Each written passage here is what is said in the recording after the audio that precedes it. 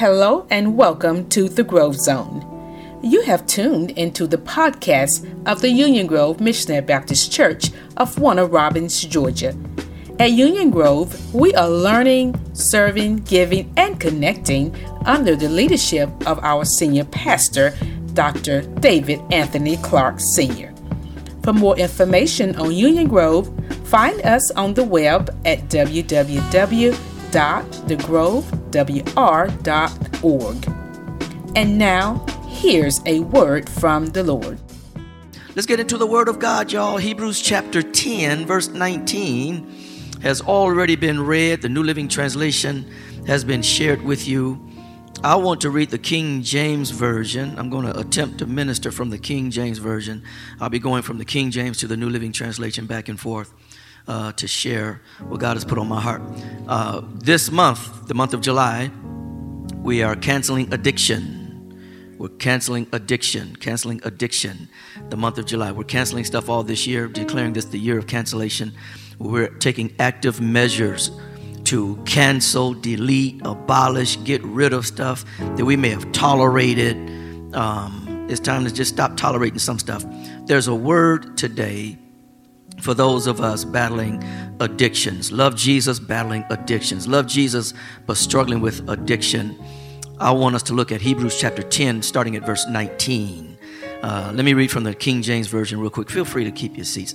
Having therefore, brethren, boldness to enter into the holiest by the blood of Jesus, by a new and living way, which he hath consecrated for us through the veil, that is to say, his flesh, and having an high priest over the house of God, let us draw near with a true heart in full assurance of faith, having our hearts sprinkled from an evil conscience and our bodies washed with pure water. Let us hold fast the profession of our faith without wavering, for he is faithful that promised. And let us consider one another to provoke unto love and to good works, not forsaking the assembling of ourselves together, as the manner of some is, but exhorting one another, and so much the more as ye see the day approaching. Amen. Amen. Amen. I'm just going to share what's in my heart. I don't even have a title for this. It's a word. Let's call this media team, a word for the addicted. Let's call it that. A word for the addicted. A word for the addicted, because we're canceling addiction in the month of July. This is a word for the addicted. A word for the addicted.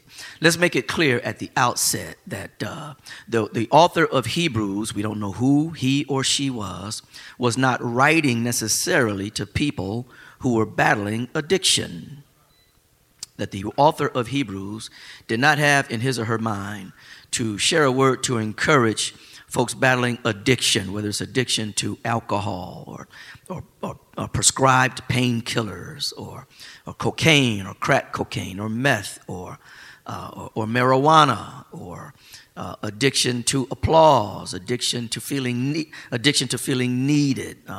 That this author was not necessarily writing to addicted folk, but I believe that any follower of Jesus who is struggling with addiction can find hope and empowerment to move forward in their walk with Christ from the book of Hebrews.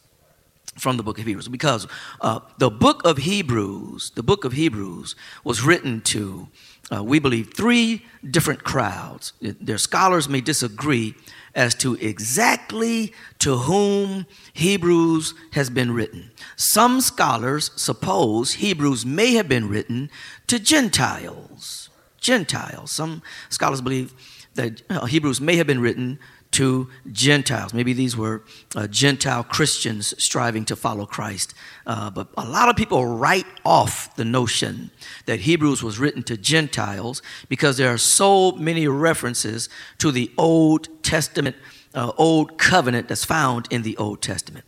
But some people think that this may have been written to Gentiles, people who were not worshiping Jehovah before, but may have been worshiping idols, and had come to Christ out of having been delivered from worshiping idols. idols. But a lot of people write off the notion that Hebrews was written to Gentiles, or primarily to Gentiles. Then there are some who believe that the book of Hebrews, the letter to the Hebrews, was written to Hebrews, Jews who intellectualized following Christ and embraced following Christ intellectually, but did not commit to following Christ wholeheartedly. There are some who suppose, because of some verses in Hebrews, that the author may have been thinking about writing to folks who had embraced Christ mentally, intellectually, thinking that what they'd heard about Christ, what they heard about Jesus, sort of made sense to them, but they didn't quite embrace him as their Savior and Lord. It would bring to mind conversations with this crowd will go something like this. Have you accepted Jesus? Have you heard of Jesus of Nazareth being the promised Christ of God? Yes. In fact, I've heard about it. I've had conversations about it. I've been in conversations with people, and it makes sense to me. I can understand it. I get it. I do understand it. So have you accepted Jesus Christ as your Lord and Savior? Oh, no, I'm not going that far now. I mean, I'm acquainted with the religion. I've had conversations with people who embrace Jesus as Messiah, but no, I ain't saying I'm embracing it. I'm not saying I've accepted him as the Lord and Savior. I'm not going to go that far. So then there are many who believe that Hebrews was written to those folks. To those folks. Then there are some scholars who believe that Hebrews was written primarily to Hebrews, Jews, if you will, who had intellectually embraced Christ and wholeheartedly embraced Christ. Where the notion of Jesus of Nazareth being the promised Christ of God, the Savior of mankind, the Savior of the world, it clicked in their spirit, and they embraced him as Lord and Savior, accepted him as Lord and Savior, and followed him as followers of Jesus. Despite which crowd we may think this letter was written to, and we can disagree on that, one thing that's clear is that this letter was written to folks like me. Written to folk like me. Chief Keef, it was written to folk like me. Folk like me, folk like, and I don't even know if I should say this, but I'm going to say it. And whatever happens afterward, I'm going to say it. Following Christ gets rough sometimes. I don't know if anybody else feel that way. If I'm the only one, I'll be the only one. Following Jesus can be challenging, to say the least. I mean, it can be rough. Like the songwriter said, I had some good days, had some hills to climb. This letter is written to followers of Jesus who are willing to confess, man, following Jesus can get hard sometimes. It can really be a challenge. Think of the most difficult thing you've ever done, and sometimes following Christ can be more difficult than that. I know y'all so filled with the Holy Ghost and so filled with the Word. Forgiving is a piece of cake for y'all. For me, it can be kind of rough sometimes. Being slow to anger, swift to hear, and slow to speak. I know y'all got that down pat. I know I should be sitting out there. Y'all should be standing up here teaching me how to be swift to hear, slow to speak, slow to anger. But for me, sometimes that's rough. That's rough. Hebrews, whether you think it may have been written to Gentiles, whether you think it may have been written to Hebrews that intellectualized Jesus and embraced him intellectually but didn't embrace him wholeheartedly, whether you think Hebrews may have been written to Hebrews or Jews who embraced the notion of Christianity intellectually and embraced Jesus himself wholeheartedly, I think all of us should agree that this letter was written to people who were following Jesus but found that following Jesus could be rough sometimes. Could be rough. Could be rough. You may be wondering, well, how rough? Okay, let me tell you how rough it could have been for them, for these persons who would receive this letter. Here's how rough it would be for them. if this letter was written, let's say, to all three of those folks, let's suppose this letter was written to Gentiles who had no background following Yahweh, they worshiped idols and they came to Christ. Let's suppose the letter was also written to Hebrews who intellectually embraced Christianity but did not embrace Jesus wholeheartedly. Let's assume that this letter was also written to the third crowd, Jews who embraced Christianity intellectually and embraced Jesus wholeheartedly, especially that last crowd who embraced Christianity intellectually and embraced Jesus wholeheartedly. They had it rough. Life got rough for them because they embraced Jesus wholeheartedly. When this crowd, these Jews, these Hebrews who embraced Christ, who embraced Jesus as Savior, there were people who would just, I don't know if y'all can relate to this, man. There were people who would just be mean to them. They embraced Jesus. They trying to be all kind and loving and compassionate. But there would be people who were just mean to them. Any of y'all ever experienced that? Where you love Jesus, you feel with the joy of the Lord. You want to be kind and compassionate and patient. You're trying to be loving and giving and understanding. But you got some folk just being mean, nasty, low down, filthy, ugly, evil, wicked, no good. I'm preaching to the five of y'all. Me and the five of y'all, we're going to have church this morning. Just all six of us, we're going. This letter is written to people who followed Christ and life got rough because they followed Christ. Because there were some people in the temple who would be mean to these people. There were people in the temple, people in their religious order, their religious community, who felt like, oh, well, yeah, we heard you embrace Jesus as your Savior. You think He's the promised Christ that's to come. We heard you follow Him, and then they respond, yeah. I believe in Jesus as I've received Him as my Savior. Oh, well, you're not welcome here anymore. You can't come in here anymore. I can't come to the temple? No, you can't. No. You and anybody like you can't come in this temple anymore. What? Can't come in the temple. That meant that they had no high priest, that they had no priest, no high priest. Their families, if their families didn't also embrace Jesus, their families would basically kick them out the family.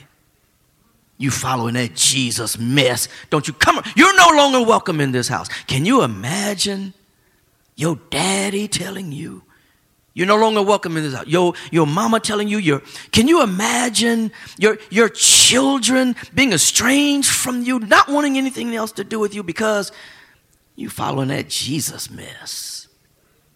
The Hebrew writer writes to that crowd who's going through some tough times, whose lives have become rough because they're following Jesus.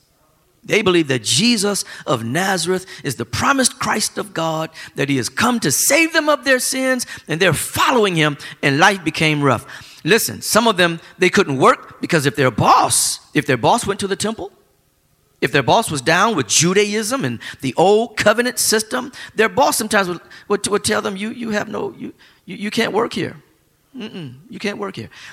Can you imagine you can't feed your family anymore because you're following Jesus? It's rough. It's rough. The Hebrew writer, we don't know to whom exactly he was writing. I'm more inclined to believe that he was writing to Jews, Hebrews, who embraced Christianity intellectually and embraced Jesus wholeheartedly, and life got rough. Life got so rough. Let me tell you how rough life got. Right? Life got so rough. They were banned from the temple. Many of them were ostracized from their families. A lot of them lost their jobs, lost their livelihood.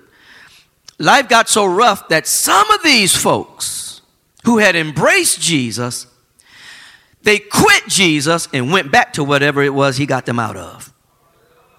Yeah, in elementary, we talked about this before, I've told you. In elementary school, when you had a boyfriend or a girlfriend and y'all broke up, then somebody would say, I quit them. Ain't you going with so-and-so? No, I quit them. Well, that's how we talked in Flint. When I was growing up in elementary school in Flint, Michigan, you had a boyfriend or a girlfriend and y'all broke up, the word would get around, I heard they quit you. They ain't quit me, I quit them. So there were some Jews who were following Jesus, but life got so rough. Got so hard. They quit Jesus. They bounced on Jesus. They dipped on Jesus. They left Jesus. They abandoned Jesus. They quit Jesus and went back to whatever it was they were down with before they accepted Christ. This letter then is written to people. This letter is written to people who had one way of life. Christ came into their lives, brought them out of that. They exchanged the former way of life for this new way of life in following Christ. But when life following Christ got so hard, they went back to how they were living before they accepted Christ. I think that's what the today's addict in following Christ has in common with the persons to whom this letter was written thousands of years ago. Because the addict, the person who may be addicted to crack cocaine, the person who may be addicted to powder cocaine or marijuana or prescribed painkillers or alcohol or whatever, all the stuff that can get us high or stuff that just give us pleasure, stuff that just make us feel good, that's not of God, but we're addicted to it. We got to have it. Maybe we're obsessed with it, or maybe every now and then we indulge in it and we just got to have it, and we hate that we got to have it. We hate that we love it, but we got to have it, whatever it may be. It could be that the addict who's tired of struggling with their addiction is so tempted to go back to just living the life of an addict. You have something in common with the people to whom this letter was written. People who are tempted to say, I just can't with Jesus right now. I just can't handle living life in Christ right now. It's easier just to give in to my drug of choice. It's just easier to give in to my substance of choice, whatever that may be. There's something in this letter that can help all of us, any of us, who really want to live a delivered life and go further in our deliverance and be more solid in our deliverance and not go back to how we were living prior to accepting Christ. Are y'all with me so far? Yeah. That's who this letter was written to. Someone, we don't know who wrote the letter, but someone may have heard about this crowd struggling with how rough it could be trying to live for Christ and so many of their loved ones, so many of their friends had gone back to living lives how they were living before Christ. That somebody said, I need to write these folks and encourage, watch this, and encourage the ones who haven't quit Jesus yet. And write something, give them something that can empower them to hold on, to empower them to endure and persevere. What is it in this particular text, Hebrews chapter 10, verses 19 to 25, that could help all of us who want to ride with Jesus till the wheels fall off? But we get tempted to just say, you know what, man, I've tried living right. It's just not working for me right now. I'm sorry. And all of us know some folk like that. They come to church, they give their life to Christ, they join the choir, they join a ministry, they're on fire for the Lord. Jesus even talked about this, how sometimes the weight of the world, the pressures of the world, and whatever's hard times cause them to go back into what Christ got them out of. And so the letter to Hebrews is my letter. The letter to Hebrews is a letter for anybody who's ever been tempted to go back into some stuff maybe you were addicted to that Christ has delivered you from. What is it in Hebrews chapter 10, 19 to 25 that could be a word for addicted? That's a good question. I'm glad you asked. Let's jump into verse 19. Verse 19, having therefore, brethren, boldness, confidence, to enter into the holiest by the blood of Jesus. Confidence. That's one thing a lot of these believers lacked. They lacked confidence. Confidence in Jesus being their Savior. Their confidence in Jesus being their Lord. Watch this. Their confidence in Jesus and following him being worth all the hell they're catching. Having therefore, brethren, boldness to enter the holiest by the blood of Jesus. Boldness, confidence, that a confidence that keeps us accessing God, because we're confident that no matter how much hell we have to catch, Jesus is worth it. I mean, after all, let me say this now because I might forget. Let me say this now. I think Jesus decided you were worth the nails in his hands. I think Jesus decided you were worth the nail in his feet. I think Jesus, isn't there a song out? You thought I was worth it? Jesus thought you were worth the blood he shed. He thought you and I were worth the life that he's given. You and I were worth it. If he could take nails in his hands, if he could take shedding his blood, if he could take his life being taken from, or him giving up his life for 3 days, you and I, we can take the hell that we got to catch. Confident. The author is trying to make them more confident. He's trying to make them more confident. Jesus is worth it. Confident in their salvation. You are saved. Just because you're struggling doesn't mean you're not saved. You could be, in fact, your struggle is a sign that you're saved. Anybody who tries to act like they ain't struggling, they making the question, are you saved? You saved, you struggling with something. Amen.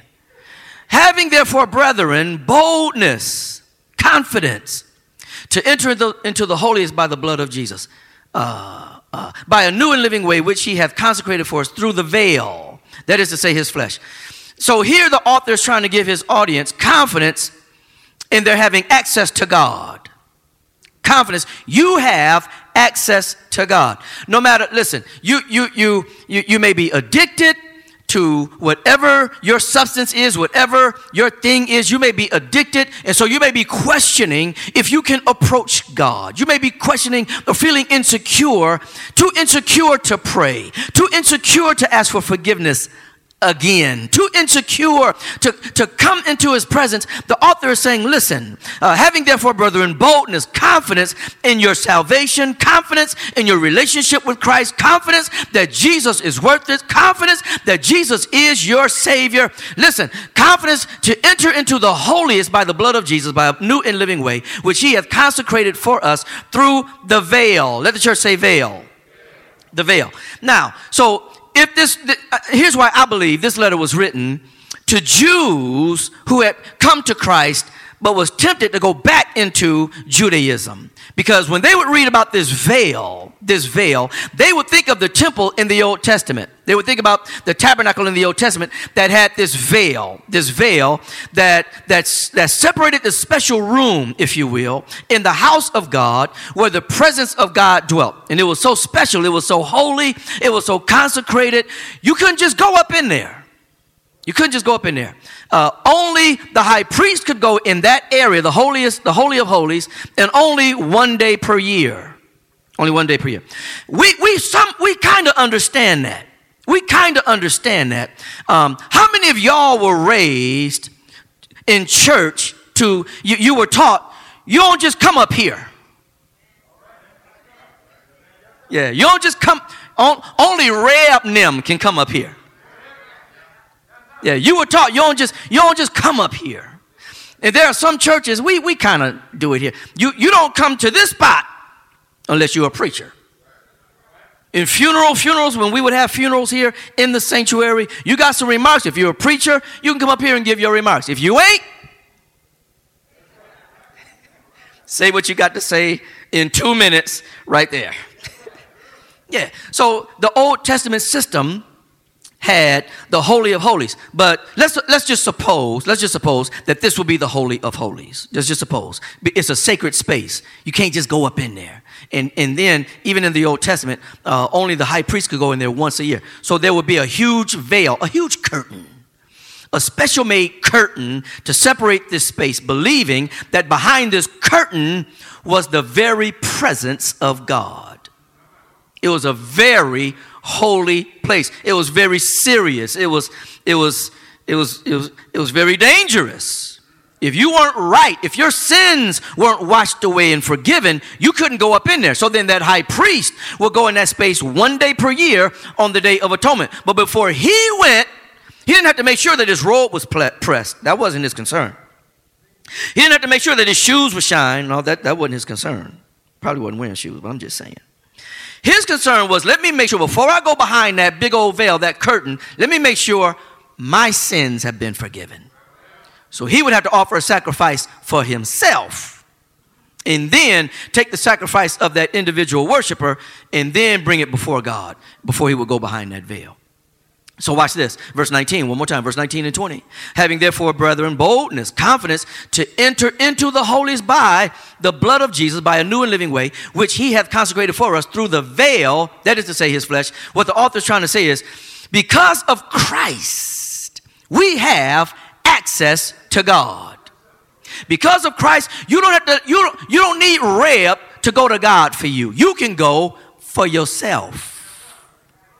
This is a word for the addicted, because the question that I want to answer today, the question is, how can any believer in Jesus Christ, how can any follower of Christ struggling with addiction continue to move forward in their deliverance? How can anyone who loves Jesus but still loves their drug or their alcohol or their thing or pornography or sex or whatever it is, how can they move forward in their worship, in their development as a disciple of Jesus Christ? And it is possible. It is possible to be struggling in your life, but you're still growing. Here's one thing. He says, you have access to God. One thing that can help you move forward, take advantage of your access to God. You have access to God. You don't need anybody else to go to God on your behalf one day a year. You have access to God. Verse 19, having therefore, brethren, boldness, confidence to enter into the holiest, that place behind that veil, behind that curtain, by the blood of Jesus, by a new and living way, which he has consecrated for us through the veil. That is to say, his flesh. So now what the author is saying is that just as in the Old Testament, the high priest had that big old curtain that blocked that worshiper from the presence of God, we have access. We're blessed to have access to the presence of God because of Jesus. Jesus himself, as he hung on the cross, became our veil, our curtain. And that curtain was rent. It was ripped. It was broken when his flesh was broken. What am I saying? I'm saying that if you want to overcome some struggle, if you want to overcome some addiction as you're following Jesus, one thing you got to do is access God. You just got to get in his presence.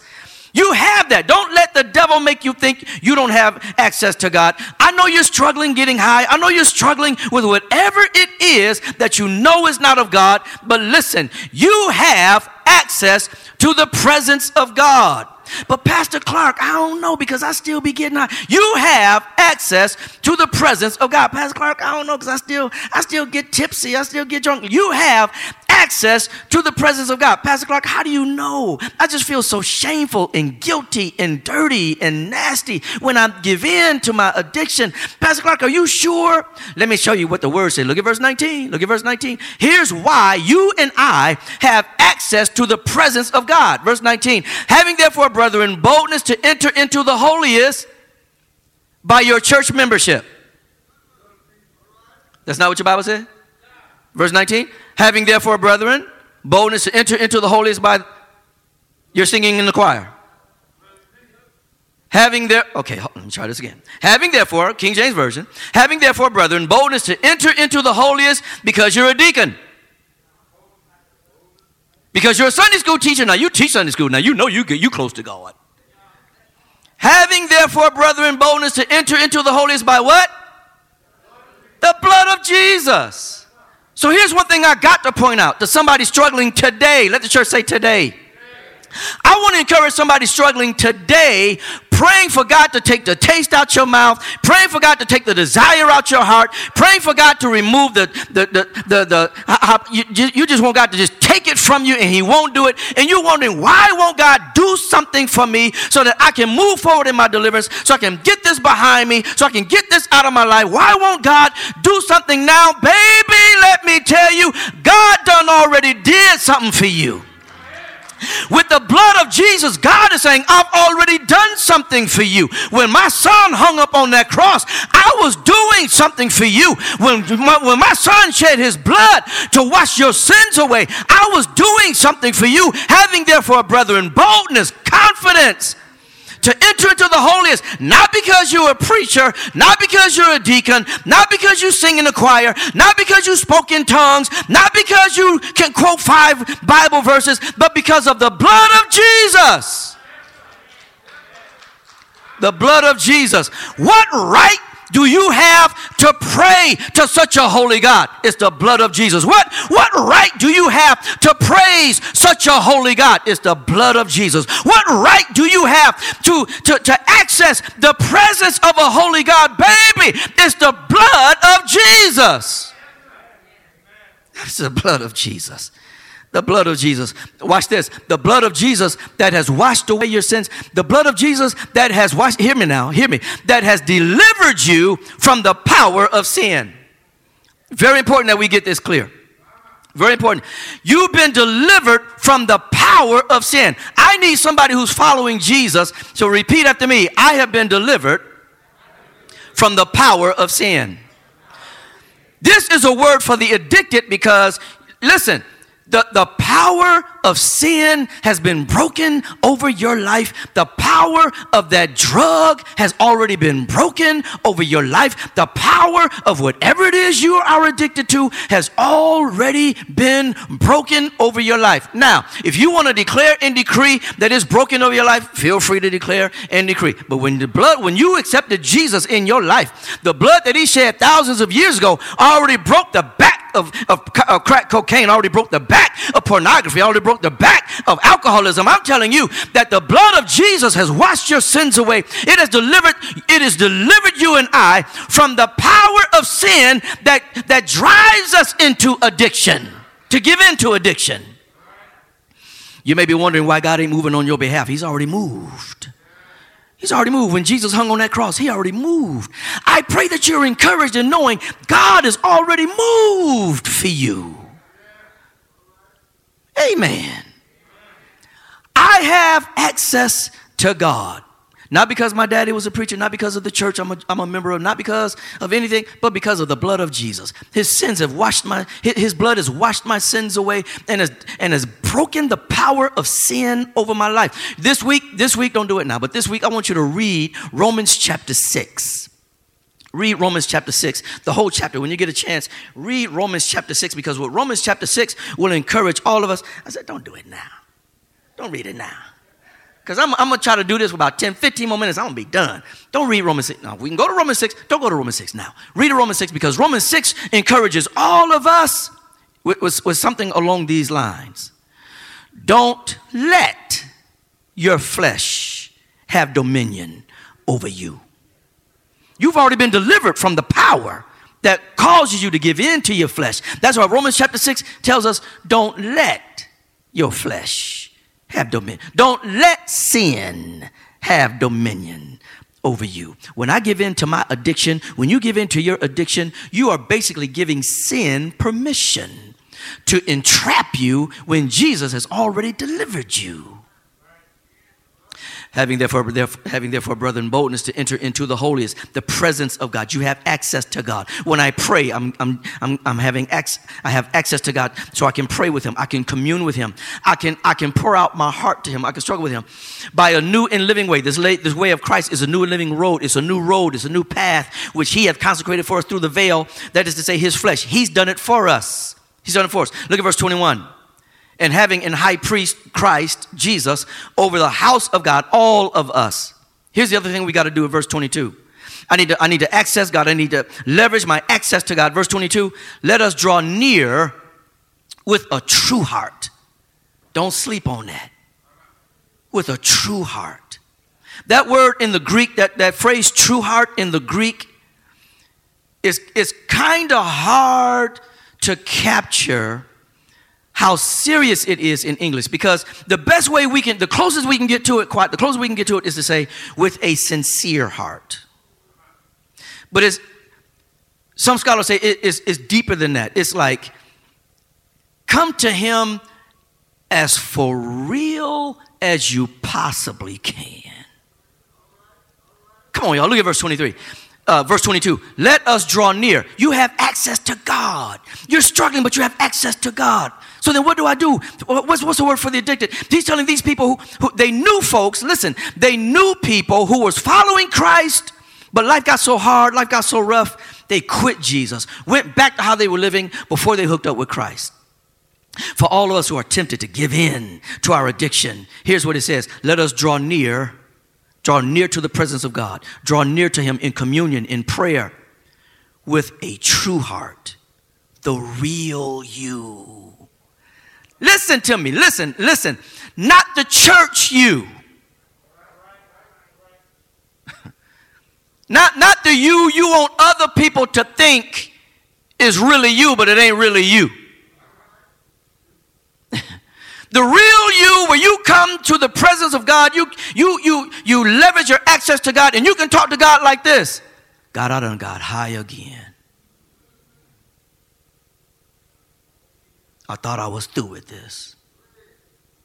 I done got high again.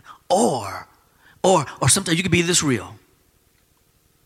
When I was wrestling with going to get the drug or the alcohol or the whatever, I knew I should have come to you to ask you to give me strength so that I wouldn't give in and indulge.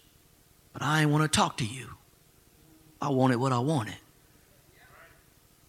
All 6 of us who ever talked to God like that, just let me get an amen. All 6, I knew I should have come to you at the front end. I didn't come to you at the front end because I didn't want to. I know I should have. Temptation. Some of us, I know some of y'all ain't going to relate to what I'm about to say, but 2 or 3 of us, in the midst of that temptation, we know should we call on God. We should call on God. In the midst of the temptation, we don't want to fool with him. We want to give in. So we do. Say what we ain't got no business saying. Do what we ain't got no business doing. Go where we ain't got no business going. Give in. That temptation, temptation ain't no joke. Temptation ain't no joke. For temptation to be so strong to where you're in the middle of it, and the Bible says that God always gives us a way of escape. Always. There's always a way out. There you go. We don't always want to, me and you, the 2 of us, don't always want to take it. Verse 22 ought to encourage all of us. Let us draw near with a true heart, a genuine heart, a no holds barred heart. God, I can't hide nothing from you, so why should I even try heart? God is let us draw near with a God, I can't front with you heart. I know I'm supposed to forgive, but I can't stand that sorry.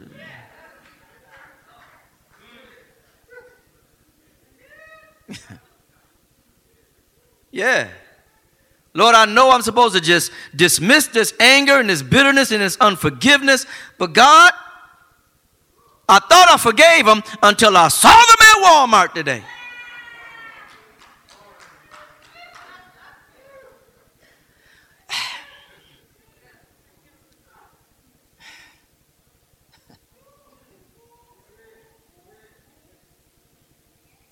This is a word for the addicted. This is a word for those of us who have been delivered because we've accepted Christ as our Lord and Savior. And when you accepted Jesus, his blood, by the power of his blood and your faith in what he's done for you on Calvary's cross, listen to me, you have been delivered from the power of sin. You have been delivered. But you got to walk in that deliverance. You got to want to go further in that deliverance. You got to want to be stronger in that deliverance to the point where stuff that used to get you, you ain't even tempted no more. It doesn't even get you no more. And you can grow and come to that place where I don't even want to do that no more. It's not a thing for me. I told y'all, the last time I brought this up, I told y'all, I have not smoked marijuana since 1985. I told y'all that. The last time I said that, I had not smoked marijuana since 1985. I can't remember when I told y'all that, but when I told y'all that, I had not smoked marijuana since 1985. I can't remember when I told y'all that. It was true when I told you, though. Today, I can stand before you and say, I still have not smoked marijuana since 1985. Ain't been tempted to smoke it. Even if I do get tempted, I don't even know who to call to find. I might have to call some of y'all. I don't even know which one of y'all to call. Hey, I know I can call some of y'all. I just don't know which ones of y'all I could call. Hey, listen, I don't know. I ain't saying I smelt it on you nothing. I know folk. Here's my point. I can walk into a room where everybody in there smoking it. I won't get tempted. Pastor Clark, you want? No, I'm good. Matter of fact, let me step outside. That's not a trigger for me. But for some people, that's the scent of it could be a trigger. I'm not tempted to get drunk anymore. I'm not. On my most stressful day, and when I tell you I had some stressful days this week, Jesus help me today. On my most stressful day, I'm not tempted to cope with the stress with alcohol. There was a time when I did. I was in pursuit of the buzz. And wasn't going to stop drinking until I got that buzz. I was trying to cope.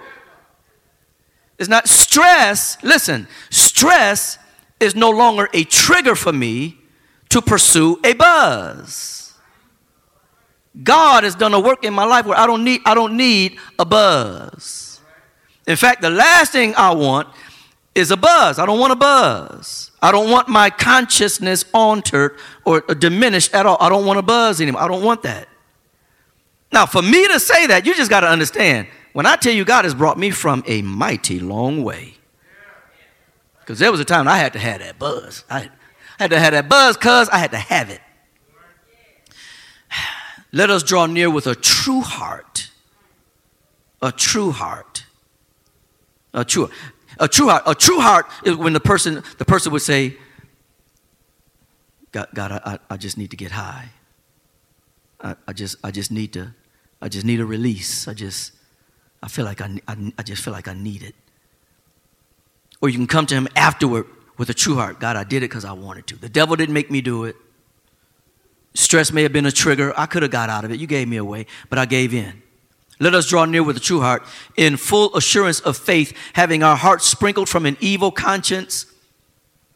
Sprinkled by the blood of Christ, he's done something to our hearts, done something to our conscience, and our bodies washed with pure water. Many scholars believe that simply refers to water baptism.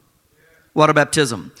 Verse 23, two things real quick. I got to get out of here. Verse 23, let us hold fast the profession of our faith. What he's saying is you need to hold on to your confession that Jesus is your Savior. Hold on to it with a tight grip. Like when a pit bull gets a hold of something with his jaws. When a pit bull gets a hold of something, you're gonna have a hard time getting that pit bull to unlock its jaws. That grip is tight. He's saying, let us hold fast the profession or confession of our faith in Christ as Savior without wavering. That word wavering speaks of leaning to go back into something, leaning backward, without wavering to go back into what Christ has got you out of. Why? Look at the end of verse 23. For he is faithful that promised. God is faithful. He said he'd bring you out. He brought you out. God said he'd see you through. He'll see you through. God said that he has a home in heaven waiting for you. He's faithful. Trust him to be faithful. Let that be an incentive for you to victoriously combat your addiction. Verses 24 and 25, I'm going to wrap this up. Look at 24. Let us consider one another to provoke unto love and to good works. Here's a verse 25 that I hope I can clear up today. We use verse 25 to beat folk into coming back to church. Look at verse 25. Not forsaking the assembling of ourselves together as the manner of some is. As the manner of some is. Some folk have stopped coming to the gatherings. Life has gotten so rough for them that they've stopped coming to the gatherings. They don't want to be identified with us anymore. They don't want to be seen with us anymore. They stopped coming to the gatherings because life has gotten so rough. They're like, man, I just can't with Jesus no more. I just can't, man. My family has disowned me. I'm out of work. I just can't. It's not working. Verse 25, not forsaking the assembling of ourselves as the manner of some is, but exhorting one another, and so much the more as ye see the day approaching, the day of judgment, the day of Christ. Here's what I need us to get. For anyone following Jesus and struggling with addiction, is a couple of things I need you to do that can help you walk in your victory that the blood of Jesus has already secured for you. One, I already told you. You need to access the presence of God. You need to leverage access to the presence of God. Don't let your weakness keep you from God. Don't let your failure keep you from God. Don't let your giving in to your flesh, giving into your addiction, keep you from God. Don't let your insecurity keep you from God. Don't let what anybody else may have told you keep you from Him, keep you from praying, keep you from spending time with Him, keep you from repenting, keep you from coming to Him and being for real, for real. I mean, the most for realist you could ever be. But there's something else about coming to church that I need to clear up, because our gathering is to empower all of us to continue moving forward in our deliverance.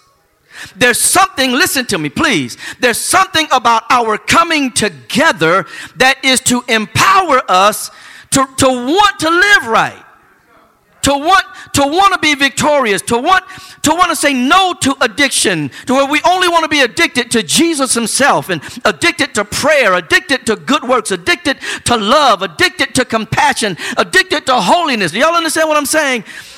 There's something about our coming together. But what we've done over the years, we've made church a place. Did you go to church today? That's the wrong question to ask. We make it a place, we make it an event, and so then you have some people who will say, I didn't get anything out of church today.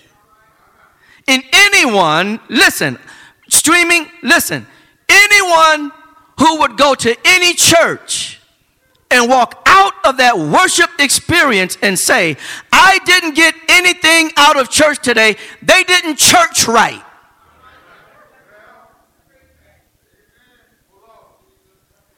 Anyone who would go to a church, a worship experience, and walk out and say, I didn't get anything out of church today, listen to me, based on this word, they didn't go to church, they didn't church right. Because, look at verse 24, let us consider one another to provoke unto love and to good works. That word provoke, it kind of means, you know when somebody getting on your nerves? That's what that word provoke means in the Greek. Get on their nerves in a good way to make them more loving and do good things. That's what our gathering, that's what our family, our assembly is to do. So you can't come, we've made this a place as an event where I come to be blessed or to be fed. And so we want to be blessed by whatever happens from the very beginning to the very end. We want to be blessed. We want to be fed rather than be a blessing. And be the reason why somebody feels like they can walk in their victory today and tomorrow and in the days to come. That there's something about these two verses teach us that there should be something about when we come together, we are two things. We're looking to bless somebody, and we're looking to be blessed by somebody. And it doesn't have to only be the word. Now, I pray that the word does bless you, but it doesn't have to only be the word. Let's suppose the music. Now, if you sit back Sunday after Sunday after Sunday after Sunday after Sunday after Sunday, and you want folk to sing to you, you are very likely you're setting yourself up to say what some folk say, I didn't get anything out of church today. Because we supposed to be singing. We supposed to be singing. We're supposed to be worshiping. I didn't get so-and-so prayed. Oh my God, I couldn't wait for them to stop. Well, first of all, if all you did was listen to them pray and you said, yes, Lord. Yes, God. Amen. You looking at your phone? Yes, Lord. Yeah. Amen. Yes, God. Thank you, Jesus. Amen. Yes. If you ain't praying while they're praying, you probably ain't going to get nothing. See, we come to the place looking to get something, because that consumer mindset so drives us. Well, we ain't coming in looking to worship and to give God something, tell God something, right? Bless somebody with something, whether it's an encouraging word, a prayer or something, or just asking, how your mama doing? How's your daddy doing? How's your husband? You understand what I'm saying? If you come to church week after week looking to get something, chances are, I don't care where you go, you take the risk of going in that building, walking out of that building, getting nothing out of the service. The author of Hebrews tells, look at verse 24, let us consider, let us contemplate. That phrase means you put some thought into it. Put some thought into it. Which means that between today and next Sunday, listen, between today and next Sunday, all of us should be thinking, how can I bless somebody next time I go to Union Grove? How can I encourage somebody? Who could I encourage? How can I encourage somebody? How can I tell somebody? Who can I pray for this week? And when I see them Sunday, I've been praying for you this week. No, I prayed for you. I did. I've been praying. Because let's be honest, how many times we tell folk, I'm going to be praying for you, and then what if you walk up to somebody, say, I've been praying for you this week. I've been mentioning you by name before the God who's able to perform miracles. I've been lifting up you and your family. Everybody else talking about your family. I've been praying for you and your family. Or maybe you call them, baby, I know what folks are saying. Baby, I'm praying for you and your family, and I'm trusting God to bless your family. Now, wouldn't that bless you? Let us consider. Let us put some thought into. Let us, throughout the week, be thinking, how can I stir somebody, encourage someone, push someone to be more loving and do good works? Do some good in their household, in their job, in their community. Verse 25, not forsaking the assembling of ourselves together, as the manner of some is, but exhorting one another. There's something about our togetherness that is to empower us to live holy. Empower us to go forward in our deliverance, to be determined, I'm going to live a life of deliverance. I'm going to live a life of victory. I'm going to live a life, I'm going to win. I'm going to overcome this addiction. I'm going to, listen, starting today, I got 1 day clean. Praise God, I got 1 day clean. I got high last night, whatever. I got 1 day clean. From here on out, I'm counting. When I come up here next Sunday, it'll be 7 days clean. It's something about how we got to think about, consider, put thought into. How can I help my brother or my sister win? Yeah, that's what this is to be all about. That's what our gatherings is to be all about. So you can't only be fed by the word. I pray that you are. I pray that you are fed by the word. But you got to be sometimes, I'm going to show you I'm done. Jonathan, go on, just start playing. I'm done. Let me show y'all I'm done. This is why I can't let Connie preach every Sunday, because y'all be spoiled. Great word last Sunday, too. I watched the video. Worship, too many of us, we want the corporate worship experience to be as if we're going to Bonefish Grill, the restaurant, or some restaurant where the server comes to you and asks you what you want to drink. Do you want an appetizer? What do you want for your entree? Then they come and they refill your drinks. They serve you. They come and they serve you. They bring you everything.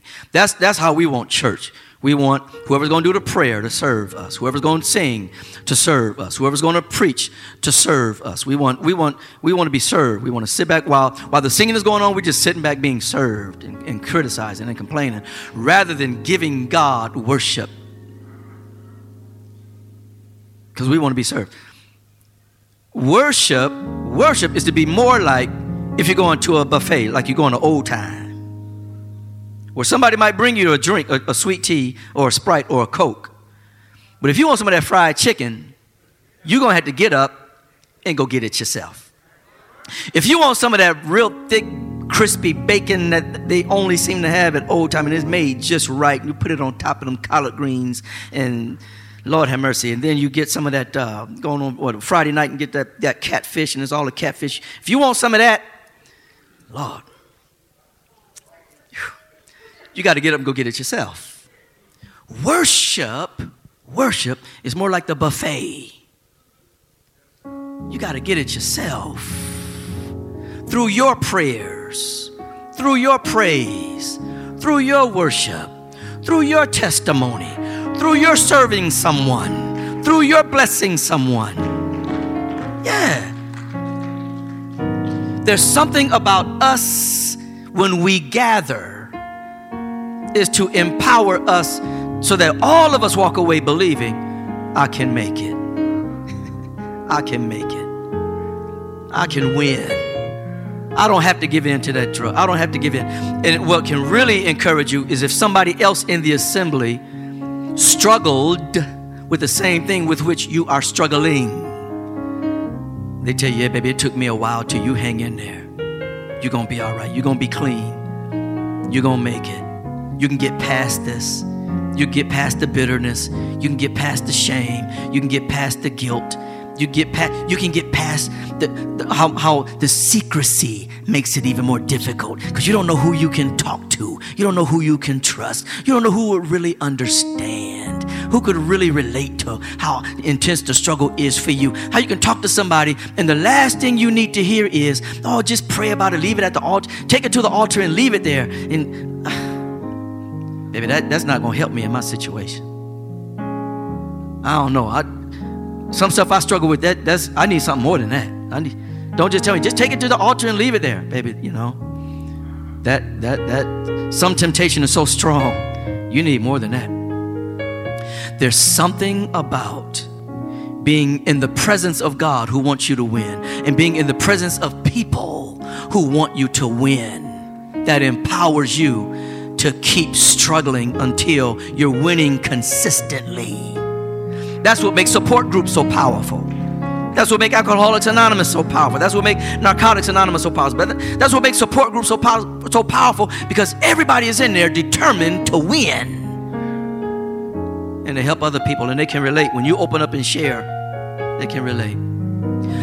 Let's pray for our church family. Let's pray for our gatherings that when we come together, we're empowering one another. Not a bunch of consumers just looking to get something, but we're thinking throughout the week, how can I be a blessing? How can I encourage? How can I exhort to love? How can I help lift somebody up and move them forward? Let's stand, y'all. I'm done. Let's stand.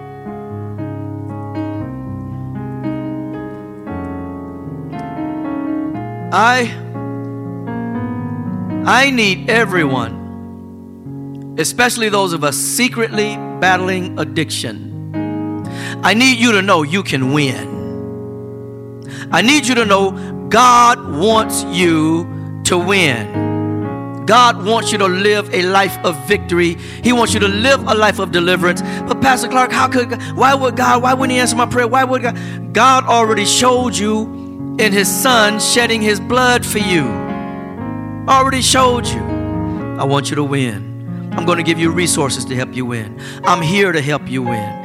If no one else wants to hear it, come talk to me with a sincere heart, with a true, genuine heart. Tell me what's up. One thing that really frustrates me is when I try to talk to people about some stuff I'm going through, and their response shows me they don't understand. They just don't. They don't get it. They mean well, but they don't get it. God gets it. God gets it. Baby, when I tell you, God gets it. Come to Him with a sincere heart. Two people. God will help you. Your church family is designed to help you. Let's be that family. Will you join me in prayer? Will you join me in prayer? If you want to come to the altar, feel free. Whether you're battling addiction or you just got some stuff, you just want to move forward. Will you join me in prayer? Don't come to the altar so I can pray for you. If you want to join me in prayer, meet me at the altar.